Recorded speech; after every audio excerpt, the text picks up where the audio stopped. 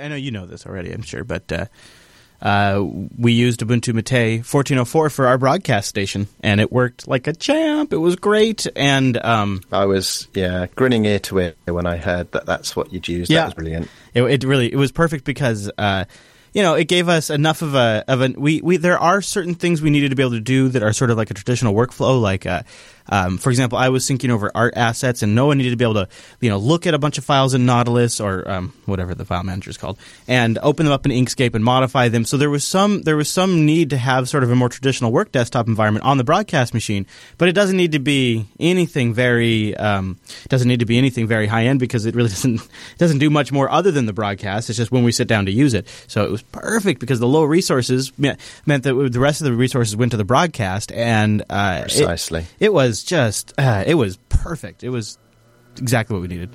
So I know that you've been using Ubuntu Mate for some production use, and there's a podcast that I'm now. I think I'm officially a member of the team. I think that happened last time or the time before. Anyway, but there's a podcast that I do with Popey and Laura and Mark now, and 50% of that is done with Ubuntu Mate.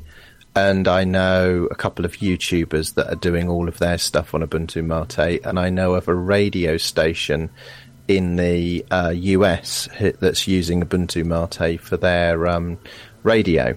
So it's becoming quite popular as a broadcast platform. And when I heard Noah and Alan talking about their trials and tribulations with setting up that machine and sleep deprivation and all the rest of it, it got me thinking, maybe there's the opportunity to create an Ubuntu Mate broadcaster alternative image, which comes pre-packaged with, the tools that a broadcaster would want to use. So things like Mumble and OBS and video editors and audio editors. And I don't know what those tools are, but, if you can speed up the deployment and have an out-of-the-box. I mean, there's already Ubuntu Studio, which does that by building on top of Xubuntu. But yeah, it got me thinking maybe there's some collaboration potential on that. Yeah, and that is it is already a bit of an advantage we noticed, because a lot of times when we would set up a production machine, then there is sort of setting up actually installing the OS is sort of the fastest part of it. Because then there's you go to the vendor's website, you go get your login because you purchased the software and you have to log in now, and then you get the download links, and then you download it, and then you generate the serial number, and of course you install it, and then after you install it, you restart and all that good stuff, and then you come back online, and then you launch the application, and then you put the serial number in, and then you activate the application, and then you begin the setup process, right? Of course, and that's assuming there wasn't any drivers you had to load for the capture card, which there always are. So all of these things are just completely eliminated when you do it under Linux. It's already so much faster that we were just blown away. So I could only imagine if it was even more streamlined. And I know one thing we're thinking about doing is an image, but the primary challenge is that this is one thing that I've always kind of worried about the nut to crack under Linux is there is a fine line to walk where the system would get so stagnant that OBS would be held back, or OBS would be held back, for example, because maybe we need a newer version of FFmpeg or something like that. So there's this line where I'm like, okay, today we can use a 14.04 installation. I'm not so sure if in fact, I would be shocked if next year at Linux Fest Northwest we were still on Ubuntu 14.04. I would bet that all the underlying technology, since it's being developed so rapidly, is going to move forward, and I would bet that it won't work for us. I don't know what we'll be on, but I bet it's not 14.04 next year. Yeah, quite possibly. One of the things I've been looking at is the idea of software channels. So there's lots and lots of PPAs out there, but it's up to you to decide the quality of those PPAs and if they're just delivering a single package that they want, or if it's everything under the sun and you don't quite know what else you're going to drag in as a result of adding them. So I've had this idea of software channels with a UI where you can turn on the FFmpeg software channel or the Mumble software channel, and it's by application. And instead of you having to go and find the PPAs, you just enable the applications that you're interested in, and it turns on sort of pre-vetted quality PPAs that deliver those packages. Yeah. So typically the PPAs that are made by the developers rather than, enthusiasts and hobbyists that might have a PPA of just, a load of stuff that they want on their machine. That would be... And of course, that's how users think of it too, is by the application. Yeah, exactly. So you have an icon and you say enable Mumble channel, or you enable FFmpeg channel, or VLC channel, or LibreOffice 4.4 channel, or whatever it might be.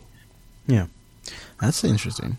And the other thing that's great about Linux is when we decide, okay, well, now it's time to add in the audio stream, it's like, okay, well, we'll just go install Darkcast. And it is, once all of the stuff gets in place, it is so much easier to do it under Linux once the software's ready.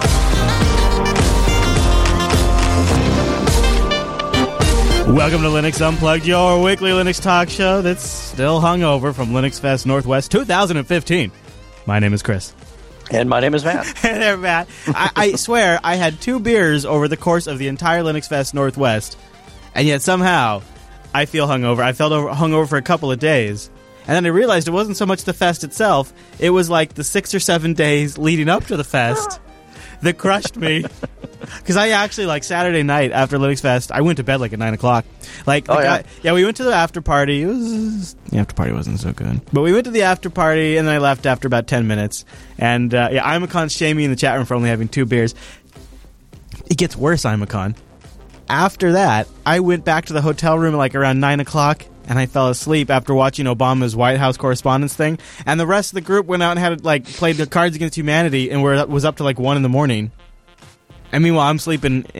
I'm saying, even though I went to bed early, I still didn't get enough sleep. I don't know what it is, Matt. So today we're going to cover some of the best interviews we got from the floor of Linux Fest Northwest 2015. If you watched the Linux Action Show, you saw the interviews we got live as people stopped by the booth during the show. But Linux Fest Northwest went Saturday and Sunday, and it's sort of a phenomenon that happens at these fests is the sessions let out, and man, it is like a herd of people just... They swarm the floor, and it gets nuts.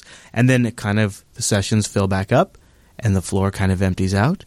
And all of the cool people that are sitting at the different booths all of a sudden have nothing to do. And so they stop by our booths, and they talk to us. And so we sat down with Alan, of course, Alan from TechSnap. He's going to give us an update on the state of ZFS on Linux and describe how boot volumes work for us. Also, a guy from Intel who's working on getting the Intel Minnow board to be a premier Linux device. And he talks about why Linux is just the best platform for these Intel Minnow boards. These are these boards that are designed to compete with the ARM-type boards. It's really fascinating because it's what you get from an ARM board, like a Raspberry Pi, but an x86 chip on there. Like a full-fledged Intel chip. So he's going to talk to us about that and running Linux. And then the guy who brought Netflix to Linux originally and got the whole snowball rolling that eventually brought native playback joins us to talk about all of that and Wine's critical role in moving people over to Linux. Plus, towards the end of the show, we might just have a clip that could land us in a bit of legal trouble. So it is a great show today, and audio or video, there's going to be a little something for everybody, Matt. So why don't we start getting into it? Before we go too far, we got to bring in our awesome Mumble Room. So time-appropriate greetings, Mumble Room. Time-appropriate. Hello. Good evening. Hello. I love it. Like a wave of voices. Yeah, yeah, it's like doing the wave a little bit. All right, guys. Well, you guys are like our virtual Linux Fest every single week. Who needs to go anywhere? We'll just talk to you guys. That's not actually true at all. That's not true. No, it's not true. But it doesn't matter. Hey, so we have many things to cover, but I had one story that just kind of slipped out between Linux Action Show and this show that I wanted to give some coverage to because it's a pretty good release, and it's one I've been looking forward to for a little while now. Excuse me. Mr. Sis, I'm getting echo back from your mic over there. Thank you, sir. All right, so it's a news release that I've been looking forward to for a while. It's KDE Plasma 5.3. This is a big deal. This is a really big release of the Plasma desktop. This is one where I think people might want to consider switching to Plasma 5 if you've been holding back. And it adds a few new interesting features as well, specifically around enhanced power management. And boy, did these guys go for it, and gals, when they decided to make this feature. They've built in a lot of features from Intel's PowerTop application right into the KDE Info GUI Center. Now, Matt, if you bring up the power management section in K-Info Center, they will now integrate the power top readings right into the graphene, so you can see what applications are consuming the most power, and it generates you an energy consumption graph, kind of like you see on Android. It's really slick. Well, this pisses me off because now I want to use KDE again. I mean, it just totally, it's like, come on, guys, stop it. I know. Stop innovating, damn it. I'm trying to find a desktop and stick to it. Knock it off. I know. Jeez. I know. Hold on. I just decided I'm a GNOME guy. Don't do this to me. Right. Don't do this. Yeah. But wait, there's more. I don't know what this means exactly, but also now screen brightness changes are animated on most hardware. I don't know what that means. What? I don't know how you animate a screen brightness change other than I'm glad it's animated. I like that. I know I like that, yeah. Well, and that could go a couple different ways. I mean, were we talking about like doing a Disney cartoon, or are we talking about actually like a transition? I mean, I don't know. Yeah. That could be interesting. It's like an OpenGL fade, or is it something completely different? Also, they completely revamped the Bluetooth management applet, so it looks really good and much clearer to connect to available Bluetooth devices. And the touchpad configuration, well, I don't know if I'd say it looks good. I mean, it's a touchpad configurator, but boy, is it cray. It'll even emulate little like areas for you to drag and click to test stuff and set up action corners for like the top left, bottom left of your trackpad. You can do tap and drag gestures. You can set locked drags and tap detection timers and all of these things that, of course, you'd only be able to do under KDE. And I'm not going to say it's the best UI to do it, but at the same time, I'm glad they're not taking away some of the power toys. So I'll take it.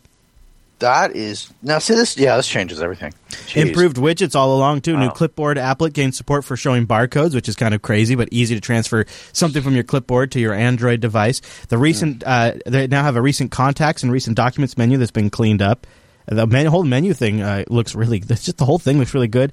And the tech preview of Plasma Media Center has been added to this release. They say it's fully stable, but missing features. So version 1 will have more features, but they say it's stable now. Wow. Yeah, wow. Also, a huge steps towards supporting Wayland.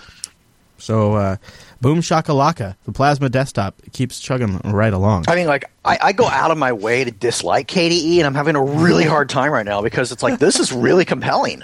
I mean, and I'm not a fan. So this is saying something here. I'm not going to dig any deeper. I'm not going to dig that hole any deeper, but I'll just give you this. I'm Matt. impressed. Yeah, there you go.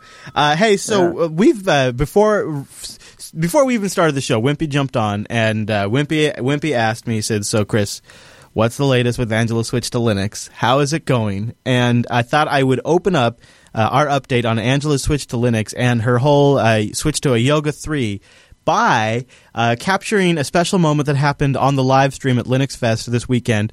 Think Penguin was there, and they were giving out stickers for you to place over the Windows key on your keyboard. And so we thought the proper way to christen Angela's new laptop was to get rid of that Windows super key and put a Tux Penguin on there. So I'll open up the Yoga update segment with this clip. I worked hard on this. Okay. To put that Tux sticker over the Windows key. Oh, that would be interesting. It's right here. It's right here. Oh. Or you can use that one if you want. Okay. But yeah, there you go. All right. If you want to tux that Windows button. All right. All right. Okay, the tension builds. Noah gets the sticker ready. All right. As I fold the Yoga screen back. By the power vested in me. Yeah. By the GNU and the Penguins and the beard. I now pronounce you no longer freedom-hating garbage, but instead freedom-respecting. That's beautiful, Linux. Noah. It's so beautiful. Keyed. You may now kiss the Yoga. There we go, ladies and gentlemen. It now has a tux. Somebody better kiss that computer. Oh, yeah. And Noah kisses the computer.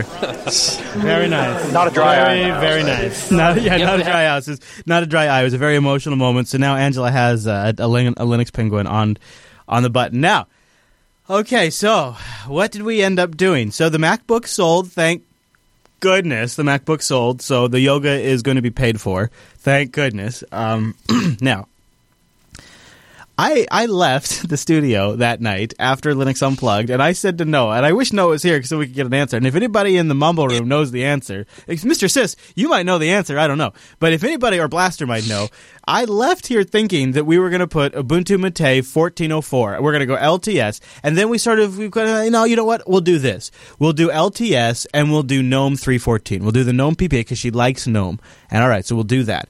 And one thing led up to another, and I don't exactly know exactly what transpired, but I kid you not, when I got back in here the next morning, it was running Arch.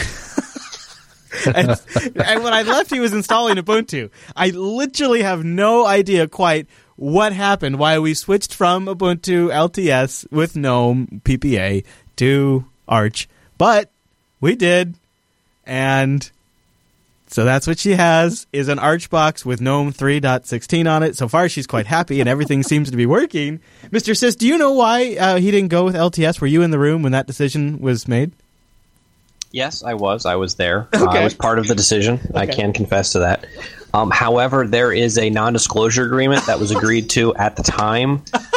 So all members would have to be around to then agree that we can disclose that decision-making process. Okay, so before we can reveal the reason we have to bring Noah on the show and get his consent, and maybe Alan too, since he was present, and and Rakai. Okay. I might have to get consent from Rakai off air, perhaps. But this is either way. What I want to focus on is that she said something to me over dinner that made all of the work worth it. She said, "I think this is the time it's going to stick." Because the difference, and I want to reiterate and underscore this, if you can afford to do it, the difference is she really likes that hardware. She likes that laptop. She feels like she got something nice, and it is something nice, and it's set up just for her. And, we also went through and cleaned up some of her old data and offlined some of it, and we just sort of did some general hygiene stuff as well. And I think overall, she's missing a few things, and there's a couple of threads going in the Linux Action Show subreddit. Like she used a Pixelmator, which is sort of like a Photoshop alternative under OS X. She doesn't have anything quite equivalent to that. She's looking at Krita and Inkscape. I don't know if that's what's going to do it for her or not, but there's threads going on and on about that. But so far, it looks like it's actually going to stick. And I don't know.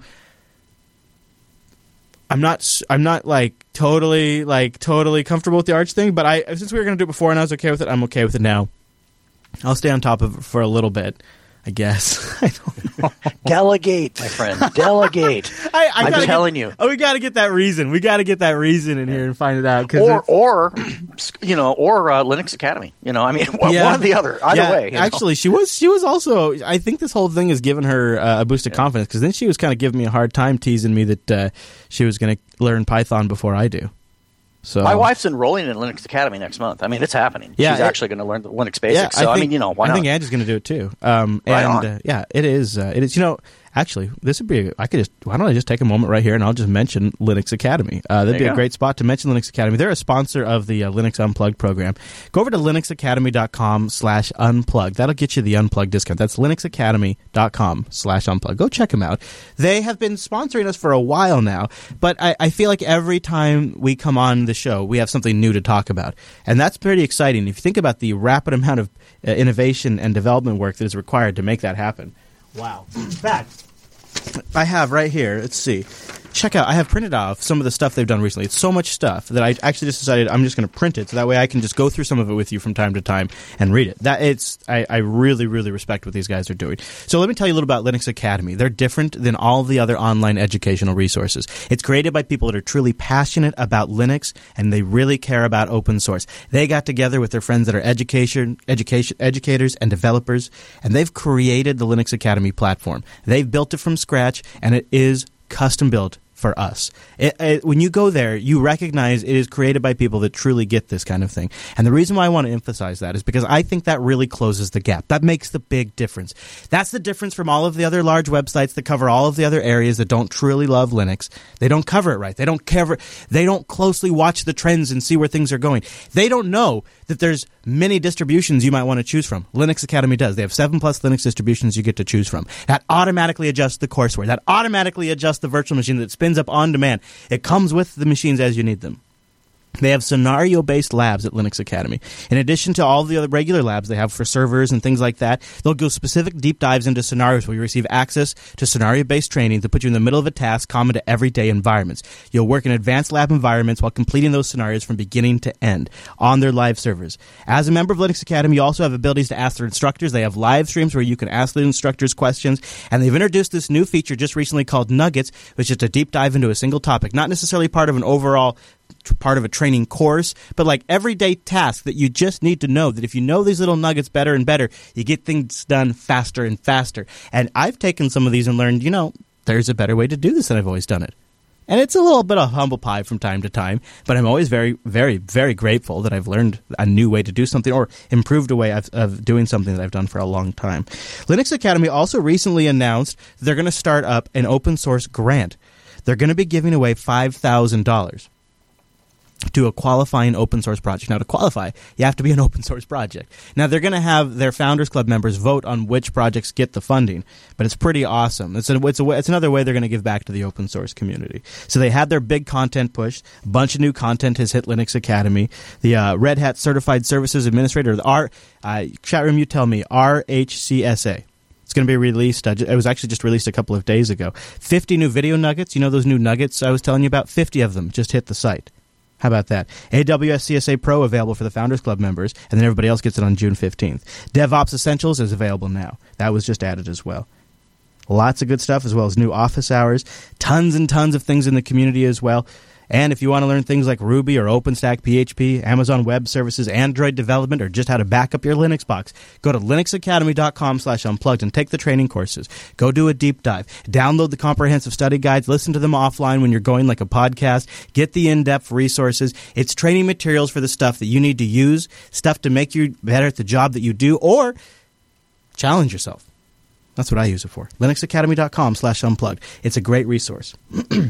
And a big thanks to Linux Academy for sponsoring the Linux Unplugged program. And like Matt said, there's always a great opportunity to go in there for all kinds of folks. I don't get a chance to really give you a picture of all the types of content that are available, but if you go check it out, there really is courseware for everybody that's starting sort of at the absolute beginner level, like maybe Matt's wife would be, all the way up to the really hardcore stuff that's super advanced and putting you on the very edge of the things like Docker and really just everything that I was looking at some of the recently added stuff here. Nginx and the LEMP stack, Introduction to Ruby on Linux, Linux Essential Certification course for just all the different certifications right there. 20 new AWS CSA editions were just put on here. Git and GitLab from start to finish. Deploy and manage OpenStack on Ubuntu. It's just these are just recent ones. It's just really good stuff. linuxacademy.com/unplugged. Thanks, Linux. Well, it's like you said, there's something there for everyone, and I love the fact that they're able to take you by the hand at the very, very beginning, and you can know literally nothing about Linux at all, and they can take you from that point all the way up to where you're ready to be certified in something you're wanting to get into. Mm-hmm. It's really cool. And there's for folks like me who've been in it for a long time, but just want to kind of just keep tipping our toes and keeping ourselves up to date. Exactly. It's really useful. And speaking of keeping our toes in the waters, I've been experimenting with different file systems under Linux for a while. The one I really haven't spent a lot of time with because it just doesn't feel like it's time yet, but maybe this clip is going to change my mind, is ZFS, or as our buddy Alan says, ZFS. And Alan gave a talk at Linux Fest Northwest about OpenZFS, and he talked about a lot of things. And one of the things that seemed to grab the crowd's attention was this feature called boot volumes. And he goes into some detail about how it works and how maybe we could see it under Linux and how maybe in the future it could be integrated with Docker. So a lot of things that could be coming to Linux and ZFS. So Alan is our first take from Linux Fest Northwest. So did you go into much detail on boot environments? Because that seems like in a particular area that would be of interest to Linux users. Yeah, they're all like, we want that. Yeah. So one of the things we do with that is, so with ZFS you can take snapshots. That's pretty normal. But you can also clone them, which basically makes them a new file system that's writable. Not but for our default file system. We don't have snapshots. No. Yeah. So but people are familiar with what snapshots are. You mean better file systems that have snapshots? Yeah. Yeah. Okay. But people are familiar that there's such a thing. Yeah. Like even if it's actually coming from if our file system doesn't have it. Right. Or specifically, you're using virtualization and it can kind of pretend. Right. Yeah. Sometimes I get to play like Extended 4 as snapshots with like VirtualBox. Yeah. And I'm like, oh, this is what a file system feels like. Yeah. A little bit. Just a little bit. And so you basically, with a clone, it allows you to like fork a file system, kind of like you fork open source, right? Yeah. So you have the common blocks only take up space once, even though you're using them twice. And then the differences and then the difference, and then you have the differences take up the space. And so with that, what you can do is if you have forks of what your system looked like from different times, we push that into the grub menu, and when you start up the system... What publishes it to the grub menu? Just a utility that Chris Moore wrote. Oh, okay. So it just loops over the ZFS datasets and reads that, and writes a grub.conf. And then it figures out what menu entries to make based on. And then cool. and then when you boot up the system, you can be like, well, I can have the system that, like, the latest version, and I run it, and it's okay. Or I just installed an update, and it broke everything. Yeah. Let me just I can select the other choose one in the menu. one from before. Yeah. And he set it up so it automatically makes one for you when you start a package upgrade. Because I always forget until I'm halfway through the package upgrade. Yeah, that's a good idea. And then, look, this latest package upgrade left me in dependency hell. Some app I depend on doesn't work now. Yeah. Well, hey, I can just reboot and give me what my machine looked like 10 minutes ago. Nice. And the best part about it is, with ZFS, you create basically an infinite number of partitions. You can create many, many partitions. But they all share one pool of free space, right? Because usually the only reason we don't create a separate partition for like every directory on our systems is that you have to set how much space each partition gets. Yeah, and you lock yourself in. Yeah, your free space gets broken up all over the place, and it's useless. Yeah. Well, with all the free space coming from one big pool, now you can create as many as you want. And so when you're setting up these snapshots and stuff, when you're rolling back, you can say roll back only the system, but leave my home directory alone. Oh, so all the documents I updated are separate, but the files. And can I once again repeat that Extended 4 is not good enough? Can I just say that again? Can I once again repeat that every time you've tried another file system, it totally blows your system away, and I've run Extended 4 for the last, 7 years and never had a problem? Tell me how the snapshots are working for you, Noah. I don't have snapshots. My system doesn't crash, so we'll go with that. Right, but honestly, on my development laptop, I actually have boot environments that are created on purpose, where I'm actually have 3 different versions of the operating system that I can boot from. Yeah, that's cool, too. But sharing more of the data rather than if I did it like a multi-boot type setup. Right, yeah. They're all sharing the same installed apps and stuff because they're sharing their package database because it's compatible. But the one thing that makes this a little easier on BSD is the separation between the operating system and your applications. Yeah. FreeBSD forces all applications you install from the package repo to be rooted in user local whatever. Right. So even your config files. So, the config file of your user local application Etsy. is user local Etsy. Yeah. So when you upgrade the operating system and it changes some default stuff, it changes it in ETC. Right. So you can your snapshot can have that separate, and you can switch. /etc is just the OS setting. Exactly. And so when you're upgrading and if you roll that back, you didn't lose the change you made in your server application or whatever. Yeah. And Linux sometimes, like apps that run with the user level privileges, they'll write their config to the home directory, so you can accomplish that a bit. Yeah. But overall package settings and for your applications you install from like the AUR and things like that, they get mixed in with /Etsy. Yeah. And so having that separation makes things a little bit easier to kind of, with fine-grained control, decide exactly what you're going to roll back and what you're not. Yeah. And that's the other big advantage with that over other types of snapshots and rollbacks is that you can roll back part of the system but not all of it, so that you don't lose the file the stuff you were doing while so with that, what PCBSD is taken to doing is actually basically forking the file system, setting up in a jail, and installing all the updates and stuff in the background while you're working on your live system. And then when you reboot, you just reboot in a newer version of the system. Gosh, that's but cool. all your other stuff is Shut happening, and so you can be doing your package upgrade in the background while still running applications without having a problem. Because that was a problem I used to have. Is like while I was installing the update, it's downloading a button, it's going to do stuff. Mm-hmm. Well, I want to be using the browser, but how do you use the browser while the dependencies are being upgraded? Mm-hmm. Yeah, and it's like, the browser can't launch because the dependency is a newer version now. Yeah. And so, having that happen in a separate one and then just switching out underneath, right? It's kind of like Puppy Linux and having the overlay kind of thing. Yeah, overlay FS. So the way I look at it, and really, I mean, people, as much as it's fun to joke about it, really people should be thanking you for trying things like ButterFS and then letting it crash on you twice, because then we all know where what the state of it. I mean, really, you're doing everyone a favor by actually. I'm being serious. But you add to that, building upon that, then we look at this idea that if I would rather see Linux get to a point where Linux does everything well, and we can. All that stuff sounds really great and fancy and cool, but I'm thankful for a reliable, usable file system like ext4 that I have, that I can fall back on, that I don't lose any data on, and if and when Linux can adopt those things, I think it'll be really cool. Yeah. Well, it's on PSP. There is ZFS on Linux. It's a project from Lawrence Livermore National Laboratories, right? And while they're a little bit behind BSD and Illumos. Mostly because they started much later and they have a lot of catching up to do. But their latest release, I think, is 0.6.4. It has the biggest improvements, like the compression stuff, and it's quite stable. and people are using it, and they're quite happy with it. I'm waiting for a checkbox in the installer that I can just check and says use ZFS. When's that coming? Ironically, Debian might be the first. Yeah, that'd be really cool. Yeah. We'll see.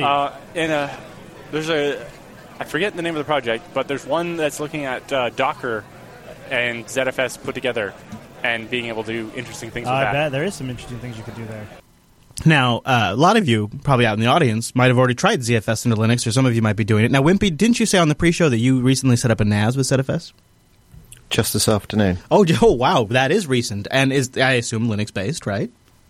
It is. It's Open Media Vault 1.0, which is Debian Wheezy based. Oh, yes, and great. That has a plugin that adds ZFS support as a storage backend with the management utilities to support it as well. So the OS is what? Extended 4, and then the data volumes are ZFS? That's right. So I've got an Ext4 OS drive and then 4 drives in ZFS pool. Huh. And how's the management UI for it? I'm something of a newbie with ZFS, so I don't know how comprehensive it is, but I was able to set up what I wanted to do.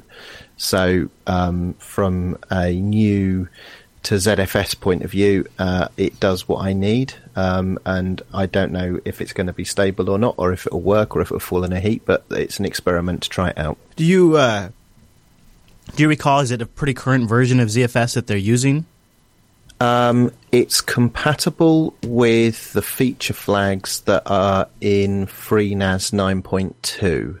So I don't know what changed in ZFS between FreeNAS 9.2 and 9.3. Right. But if you had FreeNAS, you can find it with the way the feature flag system works is that'd be true across any system that has ZFS with those feature flags. It wouldn't just be even FreeNAS. Yeah, so I know that you can import a Z-pool that's from FreeNAS 9.2 into this Open Media Vault system, but I don't think you can import a Z-pool from FreeNAS 9.3 because the required feature flags aren't in Open ZFS in this Linux implementation yet. Any initial impressions on performance? Well, I haven't done it for the performance, so this is going to be my Plex server. I've really done it to help prevent bit rot and grey holing. So your requirements are stream the HD file fast enough? Yes, just fast enough to get downstairs to the TV. Yeah, that makes sense. I'm still curious, though. For some reason, I'd like to know, I don't know, I just kind of want to get a sense of what the performance would be like under Linux. I'm going to... Oh, go ahead. I will compare that. I've got two systems that are identical. One's so they're running the same OS. They've got the same hardware, same drives. One's running on LVM with XFS over the top, and this one's now got ZFS. And I will do some sort of finger in the air kind of benchmarks, but performance isn't my main requirement. It's really about data quality is really what it's about. And that totally does make sense. And that's why we use it on our NAS. Here, Kitson, I don't think, Kitson, it is fair to say that ZFS has no more legal concerns necessarily. Where do you get that? Well, the Debian team seemed to have analyzed it, and if it is good enough for Debian, shouldn't it be good enough for OpenSUSE or Fedora? I'm wondering how did they come to this conclusion? So it appears to me that they got a consultation from either the Free Software Conservancy or the... I don't remember actually who they got their... I remember talking about the story now, but I'm trying to remember who they got the details on. But if I recall, it essentially sounds like Debian as a project might be able to license it or something, is kind of what I was gathering. Not so much that the legal status has changed. Yeah, here it is. I'm pulling up the article on Phoronix right now as we talk about it. Here it is. He says Neil McGovern, he's elected as the Debian project leader, and as the former project leader was stepping out, he posted his final remarks, and the formal project leader was Lucas. His final management, he said, we received legal advice from the Software Freedom Law Center. There it is, the Software Freedom Law Center, about the inclusion of libDVD CSS, so that's the DVD decryption stuff, because, we're all clamping at the bit for that still. And, or champing, what is that? Chomping at the bit. And then, of course, ZFS and Debian, which should unblock the situation in both cases and enable us to ship them in Debian soon. We've received legal advice about the inclusion, they say. That's pretty ambiguous. I don't know what the hell that means. Well, I think at some basic level it indicates that rather than just looking at it strictly from an engineering point of view or a software point of view, they actually got a hold of someone that has studied law and at some inherent level and has actually looked at it from what is the likelihood of a successful lawsuit on this? That's exactly what it sounds like to me. And it sounds like it's a copyright aggregation agreement with the Software Freedom Conservancy. That's where I got Software Freedom Conservancy from. The Debian Project and the Software Freedom Conservancy have now have an agreement that enables Debian contributors to assign copyright of their works to the Conservancy. A couple of the DDs already expressed interest in some time ago, and if you're interested too, please get in contact, blah, blah, blah. So that's one thing that came in. I have no idea if that has any relation now to the ZFS. But it sounds like to me, Matt, and I think it sounds like to you, Debian seeked out some legal advice specifically for the project themselves and got the legal advice that they could include ZFS. Not that ZFS was legal for Linux to use license-wise across the board. Right. I think that's exactly it. Yeah. Daredevil, did you have something you wanted to add about the license? Yeah, just looking at the perspective that the GPL still complies with the BSD license, there's no technical reason to, legally speaking, that is in violation of the BSD license in that case. So the common scenario in Warring is mostly related to shipping by default with it and also how to make GPL not contaminate the BSD code. So to do that, you kind of have to make an exception while releasing the software on your GPL license. So I'm guessing that these that you just mentioned, and this is me guessing, is the assigning to this institution allows that institution to make that grant. Right. Ability to ship with that code without GPL contaminating that code. If that makes sense. That does make sense. It makes as much sense as I think it's going to make sense to me, which is good enough. And then I know a lot of you out there that are listening right now are smashing your heads against the keyboard saying, guys. Oh, yeah, right. ZFS is not BSD licensed. Yes, I know. But I know a lot of you out there smashing your head against the keyboard saying, guys, I've been using ZFS on Linux for years. Jed, for example, which we'll have an interview in one of our shows soon, has using it in large-scale production. I'll talk more about Jed in a little bit. Right. ZFS was created by Sun. It's the CDDL or whatever the hell that is.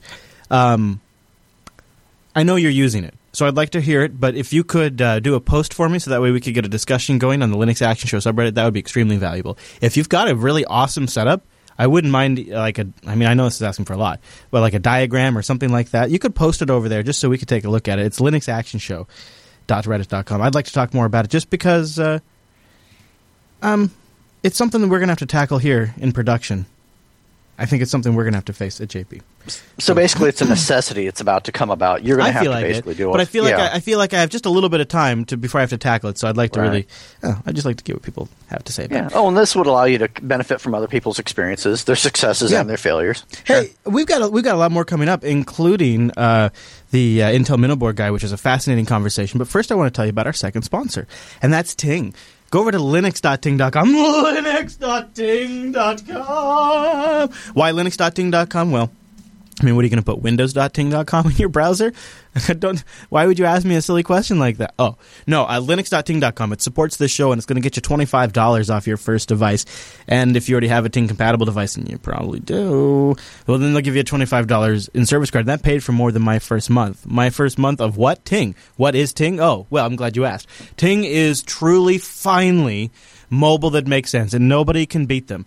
Others have tried. You got people that think they're the uncarrier, and as long as you wear a pink shirt and a leather jacket, that's all you need to sell phones, apparently. And then other people think that they can just roll into the wireless industry, but yet still fail to understand that people don't want to have to pay per device.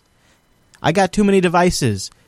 See, if you keep making all these cool things, I'm going to buy them, like tablets and watches and phones and multiple phones. I got too many phones, and I'm not going to pay for data and a contract for every single stinking device. I'm not crazy. So I switched to Ting. I go to linux.ting.com. No contract, no early termination fee. Yeah, no contract. You only pay for what you use. It's a flat $6 for the line. $6. So I've got 3 phones. I pay $6. Noah, that crazy SOB, he's got like 5 or 6 phones on there. And if you're a small business, you've got more than 10 lines, it's seriously a no-brainer because it's only $6 and then you just pay for your usage. Well, I'm on Wi-Fi all the time, so no bigs. I hardly have any data usage and I hardly have any minutes used up. So for 3 lines, I'm paying like $40 a month. It's absolutely outrageous. They just take your minutes, your messages, and your megabytes, they add them up, and that's what you pay. And then it's really as simple as that. If you have any questions, you ever get stuck, you call them 1-855-TING-FTW, and a real human being answers the phone. I've never needed to do that, though. Why? Because their dashboard freaking rocks. Nobody has anything on the Ting dashboard. You can do everything you need, including disabling devices, transferring devices, activating a device, setting up alerts, all these kinds of features. It's really nice because if you don't need a device for a little bit, you can just turn it off. That's really great. Like if you go get one of those MiFi access points, if you don't need it for a little bit, you just turn it off. And you can do it right there in the Ting dashboard. Go to linux.ting.com. You get a $25 discount. If you have a GSM or CDMA-compatible device that works on Ting, because they take both now, they'll give you a $25 service credit, and that's pretty awesome because that paid for more than my first month. And I got a couple of devices you might want to check out. They have a whole range, but I just picked a couple out here. First one is this. I can't believe they're going to... I figure this is going to go fast. But if you go to linux.ting.com, you can get an unlocked Moto G for $91. Ooh. Yeah, Ooh. That's an amazing Android phone. It's like one of the I think it's running an Android 4.4 later. And it's a well-built phone. People really like the Moto G. It's very well reviewed. $91, no contract. Pay for what you use. You own that right there. That's not the contract price. That $91 is you own it. That's just a crazy, outrageous, great deal. You can also get the Ting GSM SIM card and put in anything that takes a GSM SIM for $9, and then it's just $6 after that. Go check out all the great devices. They got everything from a $47 feature phone all the way up to the Nexus 6. They got it all. And on their blog, they also have tips like saving battery in Android 5.0. Very, very helpful. Well, I'll tell you, when it comes to saving battery stuff, anytime I can get tips on that, that means I have an opportunity not to deal with that. I mean, that's a beautiful thing. All right. Go over to linux.ting.com, check them out. And if you have any questions, give them a call. 1-855-TING-FTW. I've been using them for, I'm going over I think I'm like 2 years, about 2 years and 2 months in, 2 years and 3 months in or so. So I'm about $2,200 in on my total savings by switching to Ting. Yeah, $2,200. So go check out how much you would save. Click that savings calculator, linux.ting.com. Click that savings calculator. Thank you very much, Ting, for sponsoring Linux Unplugged. Woohoo! All right, guys. So I want to get into this Intel Minnow interview. It's very interesting because I think we get very excited because the Raspberry Pi is very affordable. We get very excited because there's a lot going on in that space with ARM processors. There's a lot of different boards to choose from. It's not just the Raspberry Pi.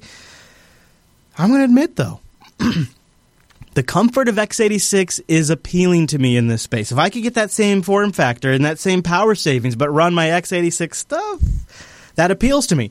So when John sat down from Intel to talk about the Minnow board, I was excited to see what they have and what he thought the reason was that not a lot of people are talking about them compared to all of the other ARM-based projects out there. So, we have John here. And John, you said you were at the Minnow board project? Yeah, I'm with the Minnow board project. So the Minnow board's an open hardware platform that's being jointly done between Intel and some industry partners. Yeah. To kind of put an Intel face into in the embedded world. We've got, I mean, if you look at the embedded world and everything, it's dominated by ARM. ARM, yeah. Yeah, and you know, from the Intel perspective, we don't exactly make it easy to work with us. I mean, if you're going to buy like 1 million chips from us, we help you out all over the place. But we don't really have, or we haven't had a lot of really good open hardware platforms that people can just kind of pick up with and tinker. And thus was born the Minnow board project. So. Yeah. So one of the things that I really liked was I was at LinuxCon 2 years ago, and you guys had a Minnow board demo, and they gave everyone a Minnow board and let us actually set the whole thing, like unbox it, play with it, and we got to make LEDs flash. Cool. And here's the thing: is it sad that this is the difference between and I'm going to go there. I'm going to say the difference between traditional Mac users and traditional Linux users, and that is that most people that appeal to that Apple ecosystem want just something handed to them and to work. And I got this Minnow board, and I was like blown away. I'm like, I could hook this up to my freaking garage door, SSH into my garage door when I get home. Yeah. Like, that makes no sense to most Mac users because they would say, well, that's silly. Why would you just not want to push the button and then the garage door will open? I'm like, but it's much cooler to do it over SSH. And that's something that you guys really nailed. And that was hands down my favorite exhibit that year. Nice. Yeah, actually, we're giving away We gave some of these away at ELC, but we're giving them away here. We've got these little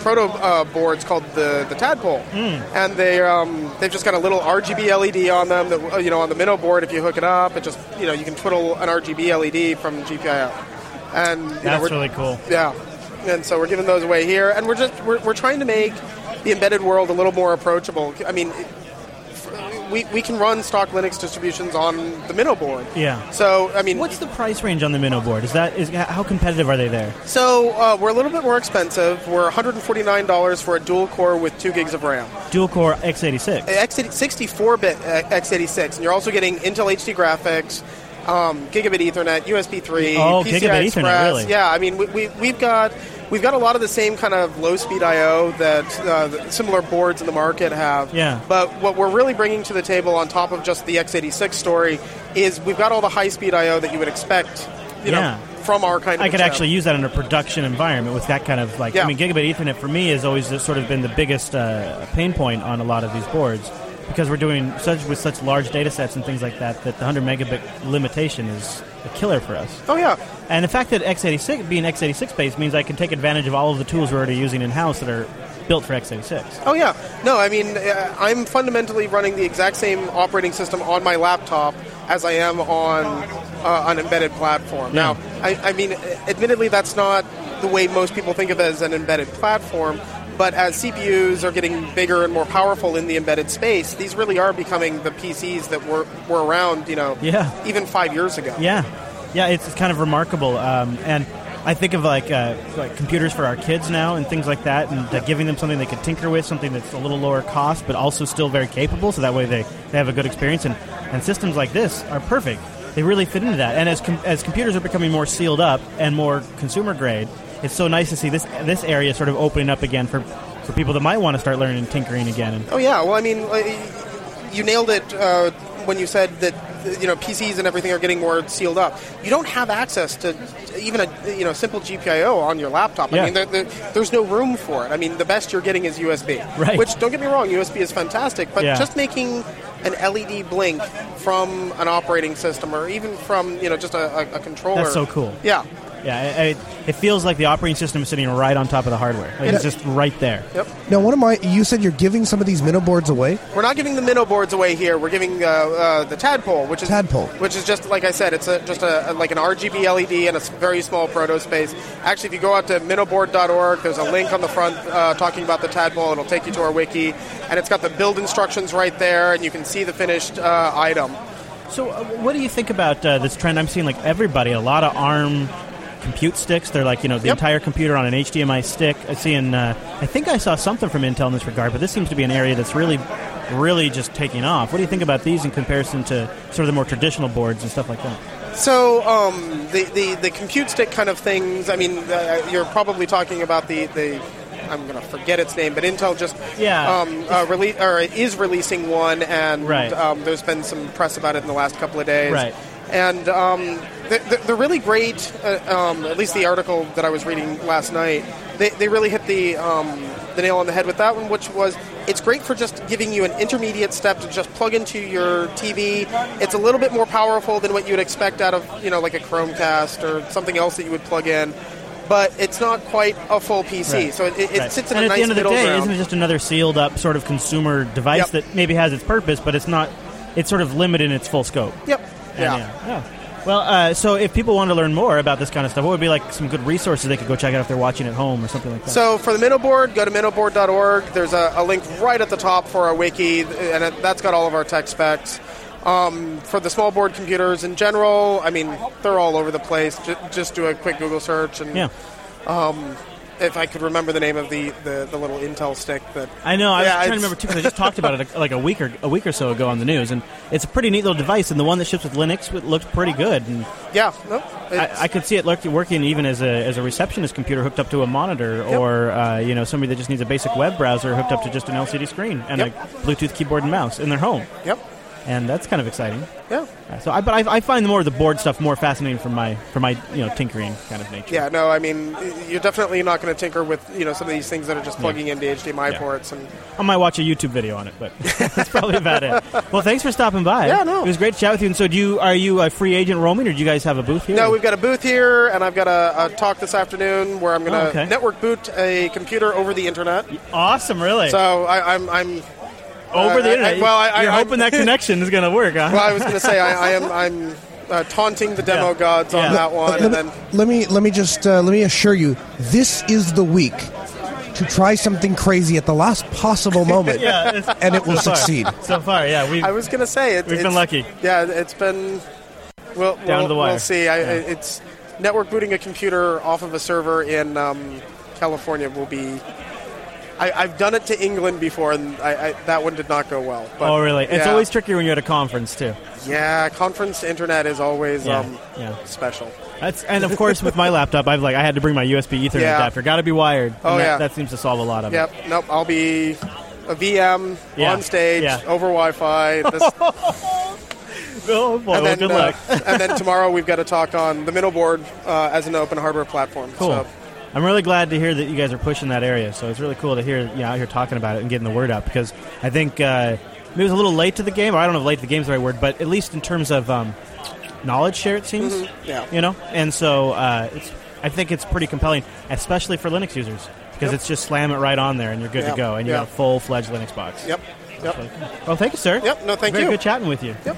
Good luck and good luck with the talking, and enjoy the rest of the fest. No, thank you. I wonder if anybody in the Mumble Room has any experience with any of these Intel Mino boards. I know Noah picked one up. Is anybody in the Mumble Room experienced with any of these, like x86 small boards from Intel that look like they might be interesting? The only place I've seen it was in conferences. Maybe I should get one and see what they can do. Might be kind of fun. Yeah. Could be kind of a fun toy to play with. It could be... who knows? Who knows what we could discover? All right. Well, we've got an interview with the guy who was sort of core at getting that variant of Wine that made it possible to get Netflix to play under Linux. You remember before we got the HTML5 playback under Linux, there was that stopgap where you could do like this funky way to get a Silverlight environment and do all this stuff and get like the Netflix desktop PPA. And remember all this, Matt? Pipelight or pipe. There were several iterations of it, and it turns out that behind the scenes it was pretty heated what was going on, and it turns out also that Silverlight is a huge piece of garbage, and that one of the reasons that we got HTML5 native streaming of Netflix is because the project that was getting this to work was discovering fundamental flaws in Silverlight that they believe Microsoft never wanted to see the day of light. So I'll play that interview now. All right. So tell me where Netflix was a couple years ago and how you felt about it. Well, so a couple years ago, we didn't have Netflix at all on Linux except through VMs. And yeah, it's very true. One of the big problems with that, of course, is the performance issues. And for me, actually, at the time, I was doing a little bit of playing around with it, but the thing that really drove me to trying to get Netflix working on Linux was that I was really pissed off at the administration at my university. I was trying to get my PhD at the time. Uh-huh. And I just needed a break so that I wouldn't want to murder them. Uh-huh. And yeah, I hear you. So I just kind of sat down for a week and started trying to diagnose how Silverlight worked. Uh-huh. And was just kind of poking around at the things that it did on the system and discovering all sorts of really crazy stuff that they did that I probably shouldn't talk about because really? Yeah. It for would allow you, specifically? for Silverlight specifically. Yeah. It would tell you how to get the raw video data. Right, that doesn't surprise me. And wouldn't that be a heyday? Yeah, so for obvious reasons, I was not trying to get the raw video data from the Netflix feeds. I was trying to get it to work properly on Linux so that I could give the community something and not have Microsoft breathing down everyone's throats. And want somebody's head. Right, exactly. So the thing that was really challenging with that is that they've put a lot of stuff into it to try and detect anything that you could possibly be doing. I bet. To see what it's up to. And so there's all sorts of things that it's doing in the background that actually have nothing to do with the video feed. Really? Like it's just trying to like figure out like whether or not you're trying to interfere with it. So there's some things that are What's an example of something I might check for? Well, so like one of the things that it does is that it has in the background the debug helper running. And part of that is for reporting problems that happen with the software. Okay. But part of it is that if that process dies, which happens when you try to attach a debugger, then the rest of it shuts down. And so even if you didn't start it running a debugger, if you attach one later, then it knows and says, oh, it's time for me to say goodbye to you. Something's going on here. I'm not even going to risk it. Yeah, exactly. And so, who knows how Microsoft actually debugs their own software in that case, but I'm sure that they have some sort of thing. Maybe they don't. That would explain a few things. It would explain a few things, especially some of the weird video acceleration stuff that Silverlight does. It uses some really old APIs, and one of the things that's just crazy to me is that the key that they use for all the drivers is a 1024-bit key. So not the driver key. The driver key is better, but the master key they use to sign all of the drivers is like a ridiculously small key. So what would be the point of that? Well, they made the key in like the 2000s, and they never updated it. Yeah. And it's actually the same key that they're using for OPM now. So the COP, the old system, uses the same key now for OPM because it needs to be backwards compatible. Right. And so it wouldn't really take all of that much time on a supercomputer to figure out the master soft spot key. there. And there's a whole bunch of them, to be honest. But it's kind of ridiculous. Like some of the you may be aware that we actually kind of created a project for staging wine changes as a result of some of that work. That I wasn't sure if it was or as a result, but I noticed it kind of happened. Yeah, so that was before he goes on into the to the wine stuff. I thought it was his comment there. He's basically saying, "Look, there's this crazy soft spot right here in Silverlight that you could take advantage of if you knew where to poke. If you rented, some GPUs on a server somewhere and on Amazon, you might be able to start working on this. You might be able to crack it." I think that guy knows some major secrets. And if it turns out EB in the chat room was playing Call of Duty with him that night, didn't even know, and that guy's wife kicked EB's butt in Call of Duty. So he's a hell of a Call of Duty player, apparently, as well. I want to get into he gets into how they sort of changed the wine project and how eventually it sort of cascaded into Netflix getting native HTML5 playback and the changes that needed to make to the HTML5 spec. Before we do that, though, I'll mention DigitalOcean, our last sponsor of this week's show. DigitalOcean is really making this show possible. I tell you what, not only from their support by supporting Linux Unplugged and by you, of course, out there by using our promo codes, but the technology now, just to synchronize these edits that I made, all happening now under Linux, all being synced through own cloud droplets that are powered up on DigitalOcean. It's so slick to have the complete workflow from beginning to end for this entire Linux Fest, all done under Linux. These interviews that I'm playing back right now that you're watching, these are edited. Well, I should back up. So first, they're recorded on a Linux rig. Then they're synced up to a DigitalOcean droplet for offline storage. We had a 100 megabit upload at Linux Fest Northwest. They rocked us with a great connection. And so we were able to send footage up to our droplet in near real time, store it offsite, which is brilliant because we're shipping that rig back to Grand Forks, North Dakota, so Noah can continue to work on it. So we wanted to get all of the footage off it and safe immediately. We took advantage of that 100 megabit connection. And of course, our DigitalOcean droplet's rocking fast. So we sent all the footage up to the DigitalOcean droplet almost as it was done. We just delayed it a little bit because we weren't in any rush and we didn't need to consume a ton of bandwidth.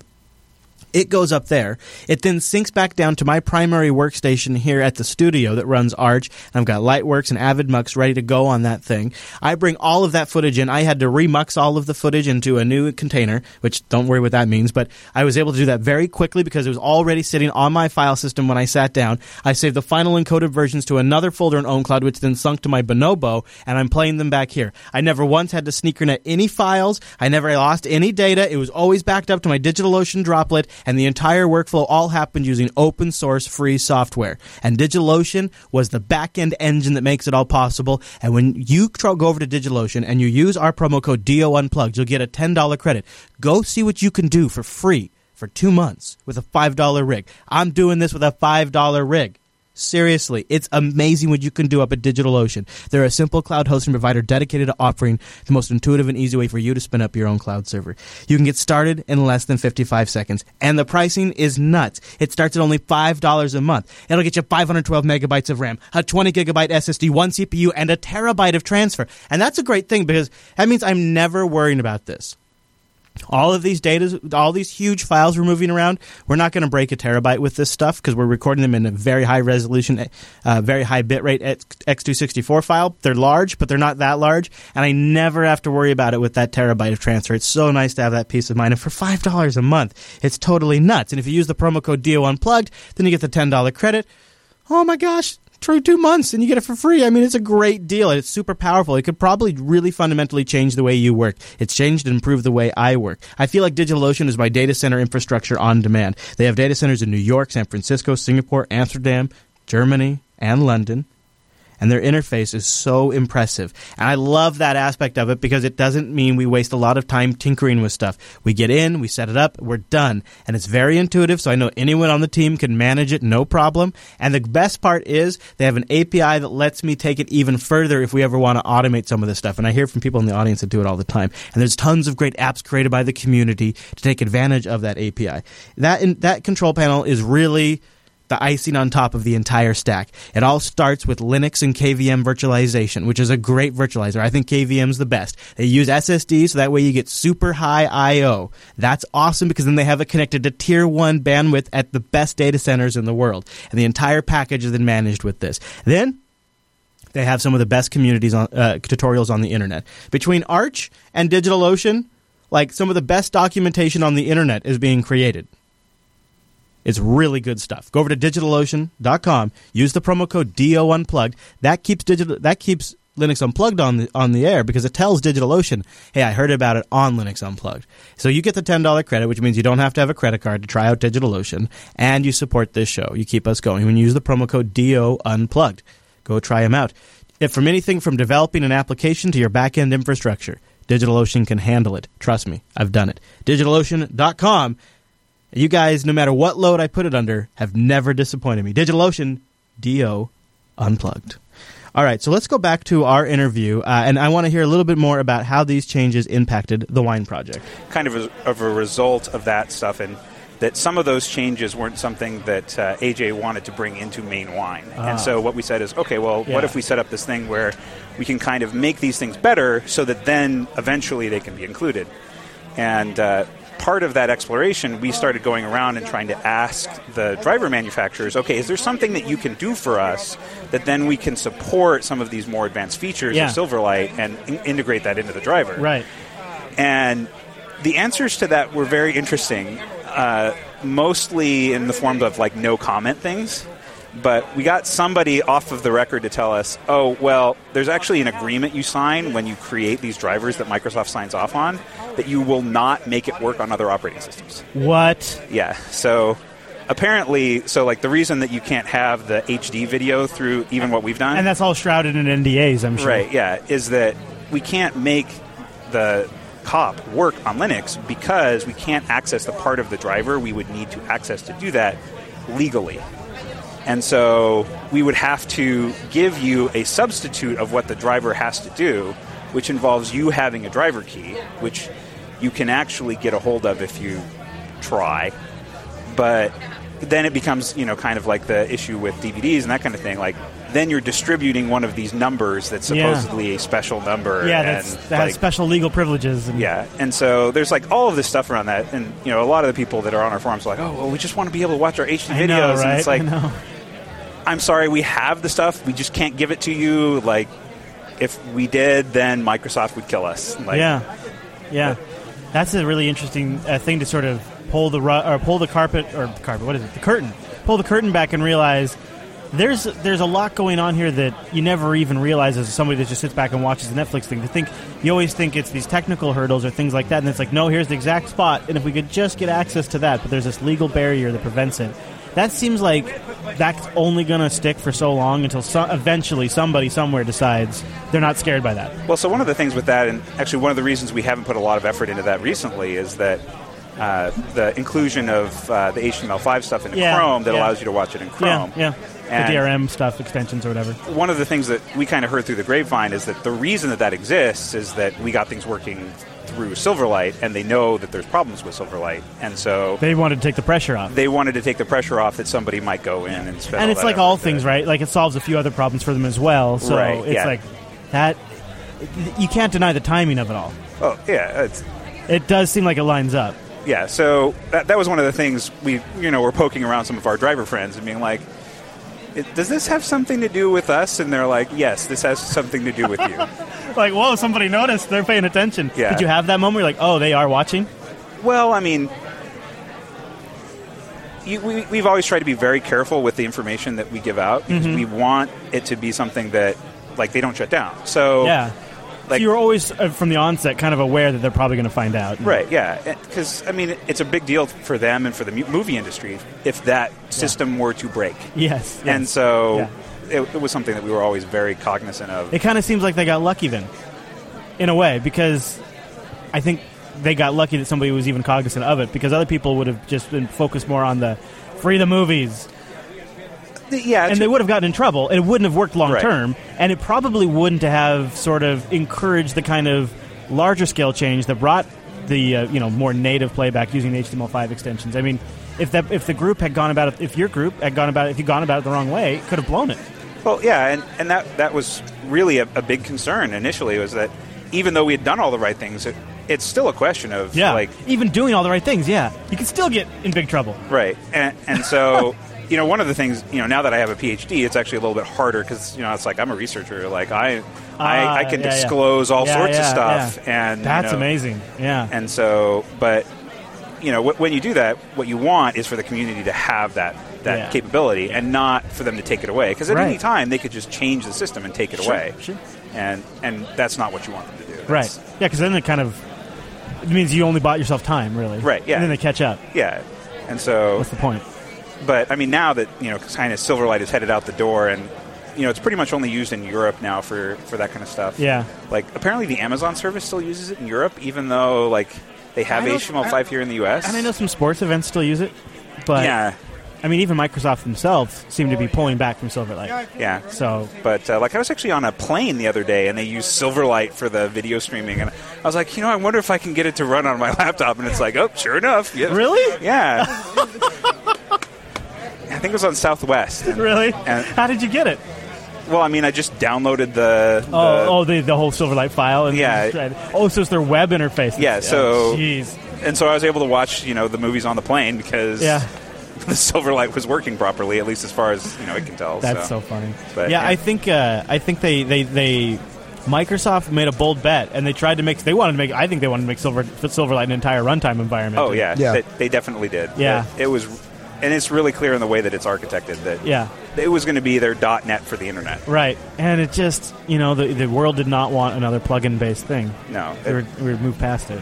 Well, and all the security issues involved with it, I think people were kind of done with it. And Microsoft wasn't, they weren't in the same position they are now. And it was like, oh, it's a Flash competitor. It's Microsoft's version. They're trying to come in, and people were not receptive to it. So it was a big, that whole thing, that seems like, over the history of our show, watching all that Netflix stuff unravel and just getting to the point where, yes, it is now possible to get Netflix working. Yeah, it was a huge step forward. Yeah. It's like that and Steam are almost in the entire history of Linux are like the two biggest on the things. Desktop, that have two of that just hit, and it's like, wow, I can't believe I'm doing this on Linux. Yeah, it still blows me away when I start Netflix or start Steam. Yeah, and then I still have moments where I'm like, wow. And then, of course, there is April 24th, which was the first day that we live streamed from using OBS software and a last-minute built Linux rig. Yes. That has not crashed once, I might add. That is very impressive. Believe me, when I tell you that this was a last-minute job, that the 11th, people talk about the 11th hour. No, we are at the 11th hour in the 59th minute.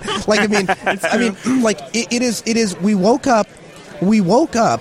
I came to the studio. He hadn't even seen the box, which to some degree actually implies a certain amount of trust on your end, because he came in. He went to bed the night before, just assuming that he was like, well, I trust you guys. I'm sure you'll give me a solution in the morning. And to my credit, and Alan's credit, we had it done. And so he walked in, and like I was about ready to pack it up, and he's like, well, could I see it work? and I'm like, oh yeah, we could do that, I suppose. Yeah. So we did that. I showed him for like 30 seconds, and then from that we packed up, and that is essentially what made the decision. Mm-hmm, yeah, it works. So it was not. It's something we want to do for a long time. Yeah, right. Yeah, I mean, you're constantly doing that, right? You're constantly looking. You're saying, this is what I need to do. What projects are out there? And we've said it's closed for a long time. Yeah, but you knew still not fully there. Yeah, exactly. Yeah. Really, it's kind of a hack together solution. But the other thing too that I think sometimes gets lost is people think, oh, Chris isn't aware of OBS. Chris isn't aware. No, Chris is fully aware of OBS. Chris has installed OBS and tried OBS and realized that it wasn't quite there yet. And I looked, the published date for OBS was 2 days ago. So if we'd have tried it 1 day earlier, it probably wouldn't have worked. Wow. Yeah. Well, one of the things that I've seen with a lot of people is that usually for an individual, there's one thing. Yeah. There's really just one thing. That's Tell me about it. Yeah. And it's different for everybody. Yeah. Everybody's got their one thing. A lot of people with Netflix, though. And sometimes it's this crazy like side thing. It's some program you haven't even heard of, but they cannot live without it. Right. And then that makes it all the more difficult because,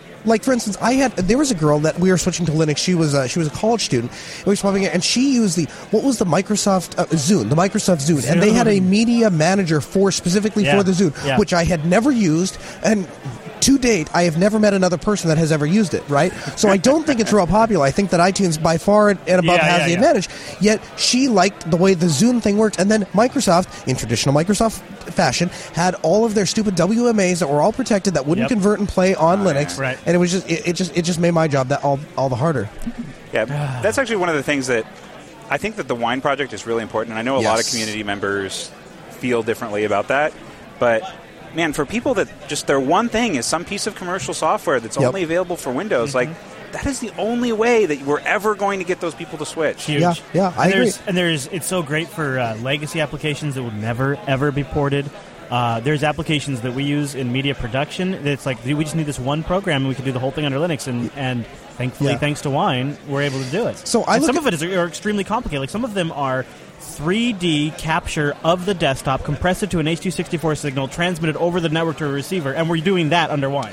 Here's where I come down on Wine. I come down on it like this. I am glad Wine exists. I like the fact that Wine exists. I'm even more happy that certain things run better under Wine than under Windows itself. But I am saddened that we have to have it. I am saddened that people will only write applications for Windows, and thus we need a translation layer to get that to Linux. But I agree that and the other thing is when you're moving people to Linux, if you try to just rip the rug out and put a new rug down, you're going to fail. You have to baby step people into it, and part of that process is, and this is why I kind of separate from a lot of the free and open source guys, is let's get everyone on Linux first, then we can worry about free open source, and then we can worry about true Libre software. Right. But when we try to go from this extreme from proprietary, just everything works and it's being controlled from a company, all the way to a niche of a niche of a niche of a niche of a niche, the experience is so poor and so drastic and in a short amount of time, I think it causes problems. Mm-hmm. Yeah, so I definitely agree. I mean, I've seen before a lot of times where people are like, oh, well, I want my Visual Studio tools. And it's like, well, I mean, we have Eclipse. Eclipse does a lot of the similar stuff. But if you've become familiar with the Visual Studio workflow, then, I mean, you're asking for people to make multiple disruptive steps at the same time. Yeah, that's exactly right. Multiple disruptive steps. I'm stealing that. So I thought that was a really fascinating chat with that guy, and I never really thought about how closely they had to walk that legal line, and if they had blown that whole Wine and Netflix thing, we might not have ever gotten in the native playback that we have now, which for better or for worse, I guess. But yeah, that was a pretty tight line, I guess. Never really appreciated that. Well, it definitely seems like they walked not only a tight line, but they were able to do so with restraint and finesse and still get the result that everybody wanted, because that's really tough when you're dealing with all that kind of legalese. Yeah. And I agree. Per the chat room's request, we can fire off a single shot of it is negative in the freedom dimension. We can. Or how about a special, we'll do this, a value is negative. How about that? There you go. The value of this is negative. There you go, chat room, based on your request. Mumble Room, did you guys, anybody want to throw out the one app that finally had to come over before they could switch to Linux on their desktop? I thought that was an interesting comment they made, where sometimes Wine enables that one application. And I remember for me, it was Outlook back in the day. Oh, really? Yeah, I was able to, because Evolution wasn't cutting it for me, and I had to have Exchange integration for my job. So it was Outlook. Oh, Z3RQ7 in the chat room says an MMO. Yeah, that's not surprising. Which one? Do you want to say Z3? Was it WoW? I still use Wine to play Stowe today from time to time. So Wine, I think, has helped a lot of us switch to Linux. Wimpy, go ahead, Wimpy. Yeah, my last Windows computer was finally ousted when I could run the utilities to configure the scaler and the amplifier in the home cinema at home using those tools under Wine and USB to serial port adapter in order to configure that stuff. And that was when I finally kicked the last remaining Windows computer into touch. Yeah. WoW is Z3's. Yeah. It's funny, Wimpy. There are little things like that. Like I had a little device that I required Windows to do firmware updates for a while. When I finally got rid of that device, and I was like, oh, don't need that anymore. And it was just slowly check things off the list, and it was all years ago now. So we have a show on the Jupiter Broadcasting Network called Women's Tech Radio, and one of the hosts on there, her name is Paige, and she sat down quite a bit on the live stream and had a lot of really interesting stuff. She works heavily in open source development. She talked a lot about doing angel development for small projects that need angel development instead of angel funding. They'll do angel development. She talked about all of those things, but her and Noah, I grabbed a little bit from a conversation on the stream that her and Noah had that I thought was particularly interesting because I've never really thought about it, being a white male. I never really had to. But Paige mentions, and Noah kind of talks about it, they're both coming from a minority standpoint, about how a minority has a bigger chance to make a huge impact in open source than they do when dealing with commercial software development. And they talk a little bit about that, and it's pretty powerful stuff. People are offended by that stuff. But the nice thing about open source is it doesn't necessarily have to be a core member of the group that can do something like that. Yeah. If just one person is bothered by it, hey, listen, that's the great thing. They can just open it up. They can go edit that stuff, and they can push those changes, and then they can be accepted, right? Yeah, exactly. I mean, it's one of the things that is so powerful about open source is it has that community component. And, I've been doing kind of some sound bites here at the conference, and it's the most common thing that people are saying, like, oh, I'm into Linux and open source, even as a woman, because of the community. And I think that's a great point that, not to throw stones, but, like, trying to get involved as a woman in the .NET community was painful. Like, it's very much an older crowd. Mm-hmm. It's a lot of dudes, and it's very much that culture of what I know is what I'm worth. So they don't want to share, and never mind share with a girl. Mm-hmm. Like it really is. It's unfortunate that it's still there, and I'm not saying that all .NET developers are like this, right? But it was the experience you had, and that's perfectly valid. At the same time, like going to a Linux users group, they're like, "You're here, you're awesome. We don't care who you are." Yeah, we're so happy. That's funny you say that, because statistically, proprietary software actually has a better track record of having acceptance of male-female split. I don't remember the numbers off the top of my head, but it was something. Open source is notoriously low for that. It is actually. It probably does. Yeah. And that's something I think we need to work on. I think it's because the proprietary software is the more traditional path. And I disagree. I guess I disagree at why that is. I disagree because I think what it is that there is a groundwork laid for proprietary vendors. So, for example, they have a code of conduct. They have human resources to enforce that stuff. True. And when somebody goes on the mailing list and says, what I need is a such and such to do such and such while I'm coding, and that would make me code faster, and that goes out to a mailing list and offends a bunch of women. Yeah, get fired. They don't get fired because it's open source. Not so open source, but in an enterprise they so do. I think that plays the biggest role. Personal opinion. I think that definitely influences it. But so how would you explain the idea that Ruby on Rails is there women who code in Ruby on Rails is about 4%. Like developers who identify as women who code in Rails is 4%. Sure. The rest and that's all open source, but it's also proprietary. And, okay. And I think that part of that answer is that the numbers for women in computer science are still decent. They're not great. They are growing. Sure. But so, proprietary software is the path that you come out of a comp sci degree. You generally go into proprietary software. You don't usually go into an open source career or into a web dev career. Like a web dev is more the non-traditional path, my path. I have a degree in theater, like technical theater design. It's clearly not a comp sci degree. Right. But my non-traditional path wound me up in web dev, which is where a lot of people end up because it's kind of that crafting side of Right. Kodi. Yeah, it's interesting you say that because a lot of the people that I knew that originally went to school for graphic design are now much more sought after for doing design, for doing application development. They want those people. They want those people with the keen eye, and the people like me that were kind of from the old school, open it up and do everything in Gedit. We're not so desired anymore. We actually had an interview about this recently. They call those people unicorns. They're designers who can also be developers. We had an interview on that in last couple weeks. Yeah, I was just looking. Actually, it's been a little while. It was episode 15. Unicorns Don't Exist. That was one. That's the one with Liz. Hey, while you have that site pulled up, maybe Paige can tell us where. So if somebody was interested in Women's Tech Radio, what time, what day, how does that work? What does the schedule look like for that? Comes out Wednesday mornings over at JupiterBroadcasting.com. All right. Yeah.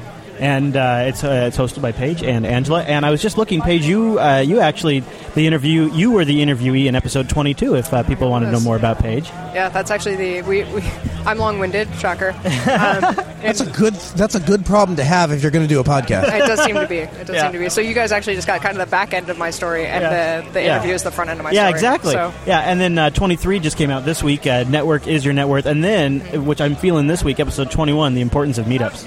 Yeah. Man, what a great week for that. Yeah. I would have to say if there's one thing that we have had as a consistent thing across all of our interviews, it's how important it is to get out there and meet people. Yeah, I know, right? Yeah, I've noticed that too. It's hard, but, especially as a nerd, if you're an introvert. But, and you can really easily convince yourself that Twitter and Google Plus and Hangouts and Skype solve that problem for you. Yeah. And you can kind of just live in that for a while. So I promise I won't judge you for the answer to this question. Sure. Do you run Linux? I do, when it's useful. Okay. Yeah. I have a question for you, too. Paige, what technology gets you the most excited right now? Oh, awesome. For me, I would agree with one of our interviews from today, renewable energy. Oh, yeah? Yeah. I'm all about it. I've got my Tesla hat on. Did you hear about the Tesla home battery and all that good stuff? I have not. I'm a little behind. We just had a big project at work, so...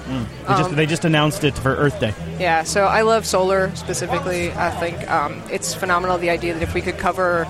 something like 15% of the U.S. in solar panels, we could more than exceed our energy needs, and that's with current solar technology. Yeah, wow. So... check out Paige on Women's Tech Radio. They come out on Wednesday mornings, and they got some great interviews with some open source developers at Linux Fest Northwest this year. They had some portable recording gear, and it makes it a little easier when you don't have a camera, so they're able to go around and find people at the booth and interview them. But it was a really good talk with Paige on the live stream. If for those of you who got to see the whole thing. Linux Fest was really great this year, Matt. Don't you think it was maybe the best fest yet? It seems like it's always hard to equate it because it's like every year's better than the last, but this year definitely felt really, really explosive in a good way. And I think the biggest piece of that is we didn't seem to have any Mac equipment at the table. That was like a thing. I kept looking around. It's like, well, I know there's a Mac here somewhere. There was actually not very much Mac equipment at the whole event. There was a few, though. But yeah, but it was really cool. And it seemed like a huge crowd. It seemed like a ton of people showed up, which was lots of swag, which was really awesome. And now we look forward to the next events. I know coming up, the guys are going to be at Self. We're also going to be at OSCON, and I'm working on BSDCan, which isn't locked in yet because I don't have my passport yet. But I'm working on. So those are upcoming events, Self and BSDCan and OSCON. And OSCON, I think, is in July or something like that in Portland. Sounds right. Yeah. I know it's in Portland. Yeah, that'll be that's a nice one because I'm just going to take the train down there possibly or go down with the family and stay on the coast. And then drive into town. So that'll be good stuff. It's really cool to see everybody in person. And if you'd like to go to a future meetup, meetup.com/Jupiter Broadcasting is where we're going to schedule those, including really big things like Michael Dominic from Coder Radio is going to go to a Microsoft event in New York in a little bit, and he'll probably have a meetup there and schedule it at the meetup page. It's a lot of fun. And we brought a few people back to the studio after Linux Fest, and we had a barbecue here. Albert and his brother brought in some burgers. And we had dogs, and we had chicken skewers, and we all celebrated by everybody queued up YouTube videos on the Chromecast that Blaster bought for the studio. That was fun. Yeah, and so we just watched those all night, and I think they kept going till I don't know. I don't remember what time you left, Matt, but they kept going for quite a while after that. Oh, did they really? Yeah, I think I left not too long after. So I could see them going well into the night. Yeah, sure. well, because everybody was just like couch locked, and nobody wanted to get up. Even when it was time to get food, people didn't really want to get up. Everybody was exhausted. Yeah, it was very little sleep. But boy, I tell you what, it really makes me think. I think we have the best crew in the world. Like, it was unbelievable the stuff we pulled off. They had, unbelievable obstacles. You guys, you've heard about some of the stuff, but you have no idea. You just have no idea. It's so amazing. So it was really cool to have everybody here and get to do that in person. I mean, I'm always impressed with what we're able to accomplish with all of us all over the place, all remotely. Yeah, right. But jeez Louise, it was unbelievable what we accomplished in the time that we all had together. Unbelievable. Well, and I think the secret's the behind-the-scenes guys, the folks that you see them in the video clips walking in the background. Yeah, you don't really hear from them, and I can think of 3 off the top of my head that just, everybody. One of them, it was so really awesome. Did. Yeah, and so it was great. We had almost everybody out to dinner for the whole crew, which was really cool and all that stuff. That's right. All right, Matt. We'll wrap it up right there. That'll kind of bring us to the end of this week's Unplugged.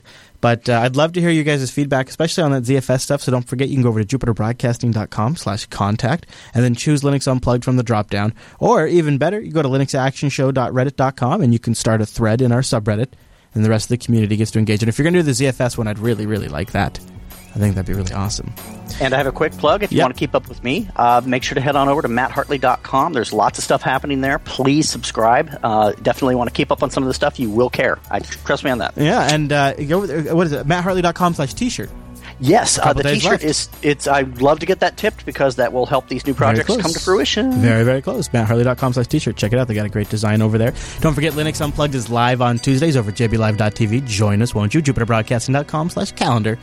It's where you get that converted to your local time zone. All right, everybody. Thanks so much for this week's episode. See you right back here next week.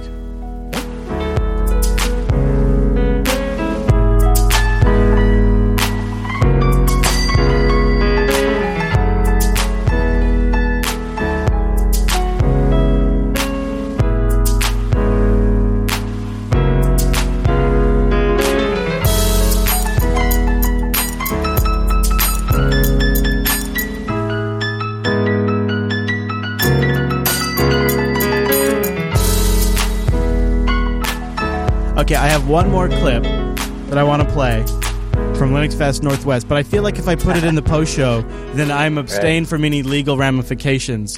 And I don't believe I actually. Now, Matt, you may get implicated in this video, but I don't believe I'm actually implicated in this video. But Matt and I had no knowledge of this.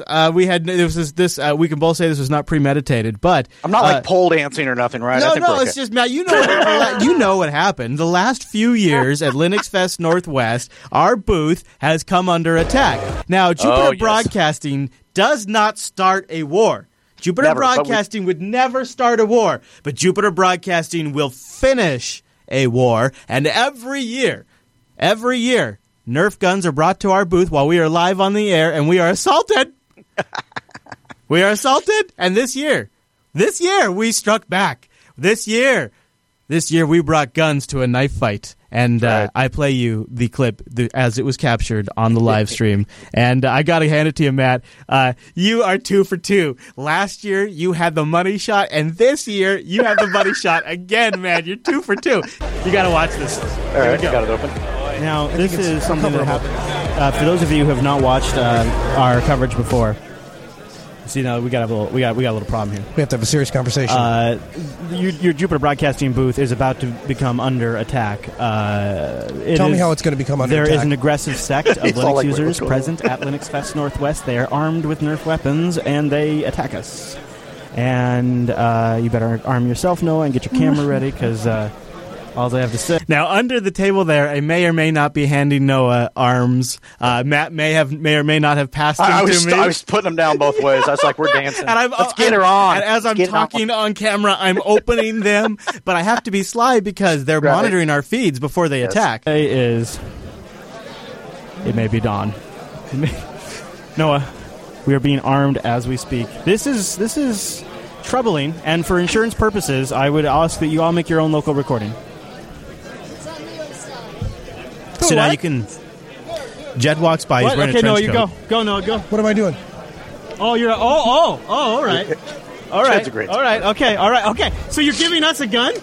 Now, what I didn't know at this time, but if you watch the video playback closely, Jed is implanting his children strategically in the crowd. Yeah, and note the BSD guy off in the foreground. Yeah.